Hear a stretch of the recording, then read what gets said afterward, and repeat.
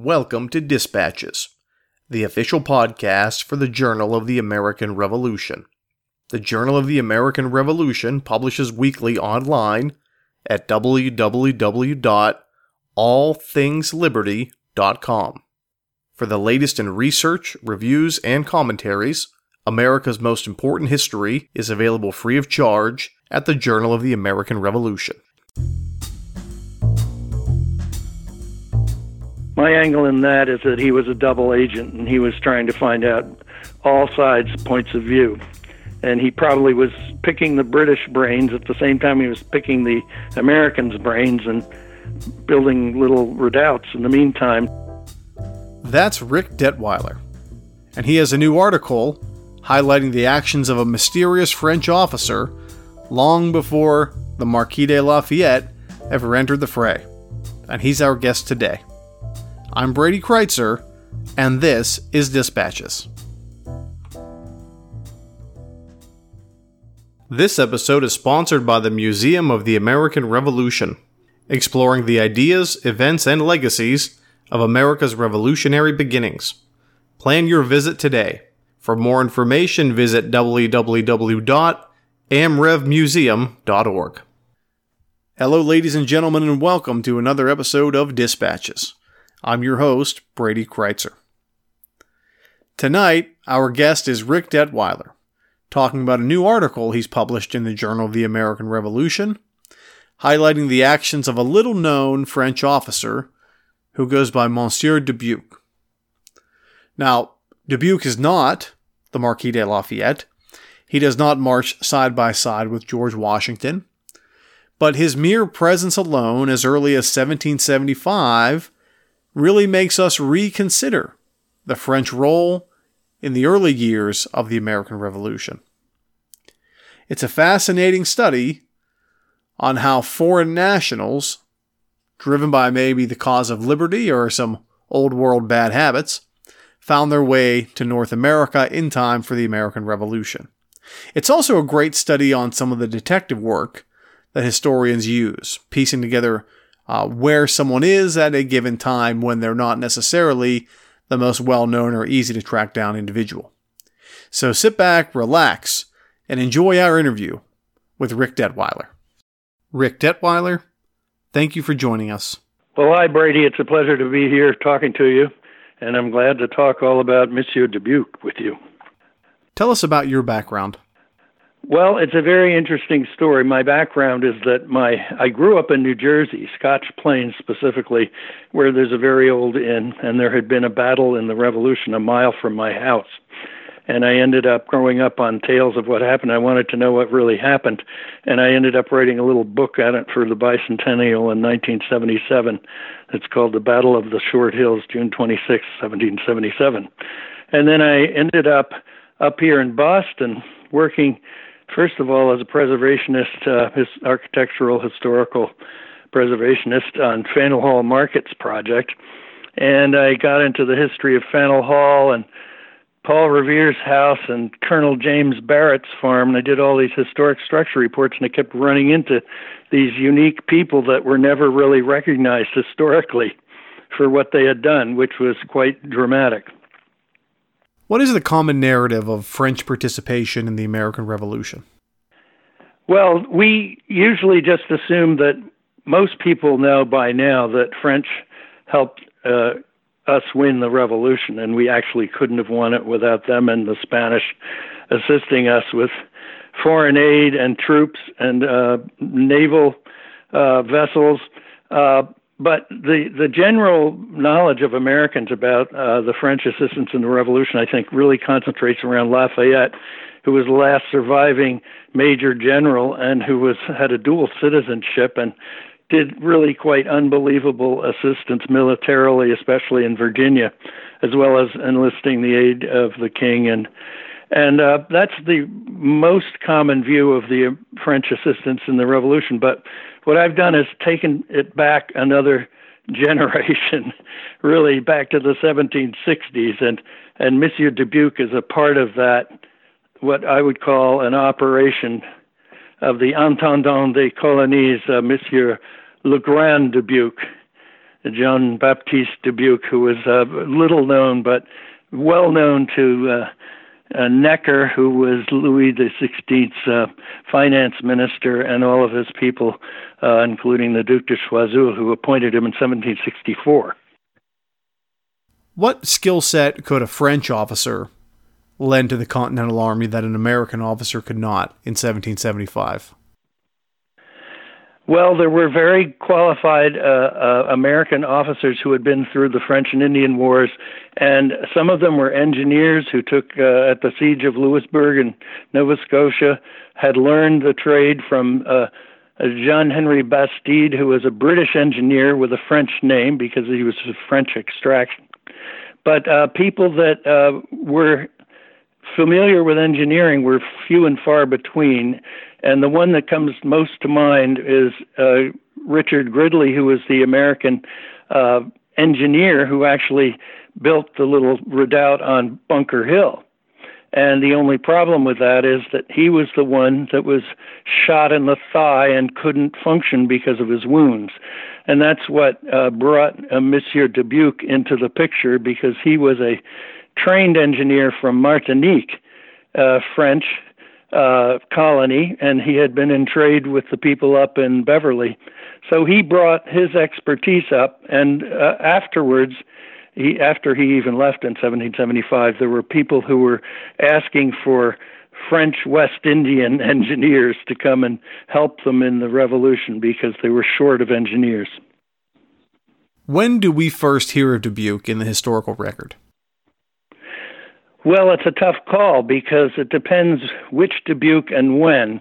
But when we first hear about this Dubuq in Boston, which is my concentration now, it's in actually July of 1775 when Colonel Kemble and Montresor, I guess both, have references to this Frenchman Dubuq being an engineer serving in place of Gridley, who was disabled because of his wound.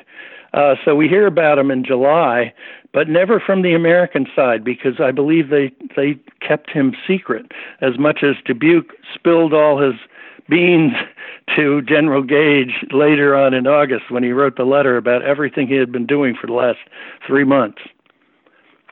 When I first heard of Dubuq is an interesting story because my wife Ellen, who teaches French, had taught French at 4 different universities, had an Aunt Mary Lyons who did research on the Battle of Bunker Hill. Her husband was in the war trials in Nuremberg as an attorney, but they lived in Paris for a while and got her interested in French and me interested in her research on the Battle of Bunker Hill, and she found a little old black and white photostat that she had gotten at William L. Clement's library years ago and saved it because it referred to this Frenchman writing to General Gage about the time of the Battle of Bunker Hill. Anyway, that was my first hearing of that Dubuq in the 1980s. So that's the beginnings of the Dubuq saga for me. Do you speculate this figure is actually Jean-Baptiste Dubuq? Why do you believe this to be the case? Well, he was the only Dubuq, and it's spelled with a Q, which is different. They all seem to have had different little suffixes after their names, and they spelled Dubuq differently for the different branches of the family. And this particular Jean-Baptiste Dubuq was born in 1752 in Martinique, and he was the proper age. He was 23 years old in 1775. He was with Noailles' regiment, who was Lafayette's brother-in-law, and he was appointed to that in 1770. And he was actually wrote a little biography that I have right here that he did in 1780. But he actually was born in Martinique. He was a sous-lieutenant in the regiment of Noailles, where Lafayette also served. And in 76, he was at the Place du Cap in the Ile of Saint-Domingue. Well, he never mentions Boston in 75, but Saint-Domingue is where he got the powder that was coming up the coast to the Massachusetts Provincial Council and Committee of Safety and Supplies.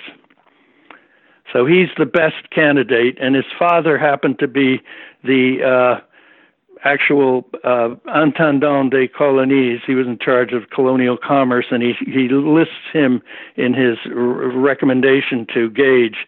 He refers to him and the Count de Choiseul-Meuse, who was the governor of Martinique and commanding general there. So both of these people were as high up as you can get with the King of France. And Jean-Baptiste Dubuq was the one who fits the whole schedule, actually. Although there was another Abraham Dubuq who was at Yorktown with J.B. Dubuq. He finally served at Yorktown in 1781. So there were brothers, but they weren't the right age. Brothers and cousins. So that's by process of elimination we got to J.B. Dubuq. Dubuq served as an engineer in the war. What does he construct? He actually, in Somerville, now Somerville, then I guess the far reaches of Cambridge, overlooking Charlestown and the British fortifications then built on Bunker Hill after the fight at Breed's Hill. So there were the two hills, and there was that big contention over the names of the hills. But the British built their redoubt on top of Bunker Hill, which was the bigger, higher hill. And the Americans were facing it after June 19th or 17th, the Battle of Bunker Hill. The Americans started constructing these redoubts on Winter Hill and Prospect Hill in what's now Somerville. And what's interesting is that he did build a couple of fortifications. He worked on them through June and July after the Battle of Bunker Hill. But he was there working on those before Washington got there with Lee. And even before the secret aid gentleman who went to Philadelphia, the Frenchman who some people have heard about, who is Monsieur Bon Vouloir, which means good wishes. So it might have been a little bit of a nom de plume. But anyway, that gentleman arrived to negotiate secret aid from France in September of 1775, the month after Dubuq left. So it's a very interesting story in terms of what he did. And we did find two plans in the Library of Congress that show rebel fortifications. So they were obviously drawn from the British point of view. And Dubuque's English was almost perfect, as you can see from his correspondence. And the story in the family also is that he was a translator. Talk about the significance of the French redoubt in Medford, 1775. Well, what's amazing about that is that it was on Henry Pelham's map of Boston, this very detailed map done by John Singleton Copley's brother and half-brother, and it's dated with his pass through the lines given by Gage, August 21st, 1775, and the actual date of all of Dubuque's letters are June 20th. So the day before, Dubuque spills his beans about all of the fortifications being built on Winter and Prospect Hill, and in the middle on Central Hill, which is where the French redoubt was. And they actually show on the map and are labeled French redoubt, the one in between Prospect and Winter Hill. And he said it was on Prospect Hill on the Medford side, which is exactly where that redoubt is.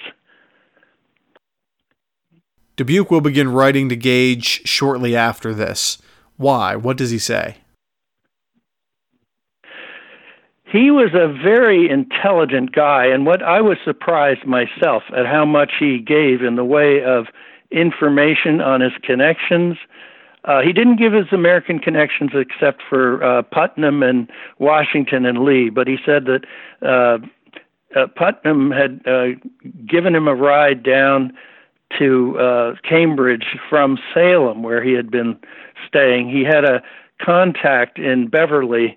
Josiah Batchelder had been trading with Monsieur Dubuq in Martinique, in La Trinité, where he actually was the commander of that regiment in Martinique, in Saint Pierre Trinité. At any rate, to make a long story short, Dubuq did head to back. He did his work. He decided he wanted to go home, and he went up to Newburyport first to try to get a ship to Martinique. He got some kind of a commission or something from Putnam, but Lee had his letter to Putnam. At any rate, they got a ride back to Boston. He did, from Salem and Marblehead. He had been in Marblehead staying at an inn. And he came back on the ship that was taking the poor from Boston to Salem. And he managed to just barely catch the ship back to Boston. And I believe that he went there, first of all, to get a ride back, which is speculated by some of the other French spies that are in the Clements Library papers. But what's interesting is that he did get back somehow, even though he said he wanted to even serve the British. He obviously went back and was in Cape Francois, which is Haiti today, in Saint-Domingue, and he was actually there as in the military capacity by 1776 in April. So he did get back to his French roots, despite offering to serve the British. And my angle in that is that he was a double agent, and he was trying to find out all sides' points of view. And he probably was picking the British brains at the same time he was picking the Americans' brains and building little redoubts in the meantime to help them out. So it's a long, complicated story, but you have to read a little between the lines because they didn't write everything down. What does Dubuqu's role in the conflict tell us about the greater narrative of the American Revolution? Well, the most amazing thing that it reveals to me through his family connections is that the French had a kind of a behind-the-scenes operation that was actually run by the Entente des Colonies, Jean-Baptiste Dubuq, who was actually called Le Grand Dubuq by Marie Antoinette. At any rate, these guys were cousins and brothers and nephews of Le Grand Dubuq, who was in touch with Necker, who was the finance minister, and the Duc de Choiseul, and they were actually running, I think, as a back channel operation, this American aid, and never got named, unbelievably. And that's my theory at the moment, and there's a lot more to support that, but it's not in the article yet. Rick Detwiller, thank you for joining us. Well, thank you. The music played in this episode included works by Kevin MacLeod and the Sturbridge Colonial Militia. Any unauthorized reproduction or use of this podcast, without the express written permission of the Journal of the American Revolution, is strictly prohibited. For everyone here at Dispatches, I'm Brady Kreitzer saying, so long.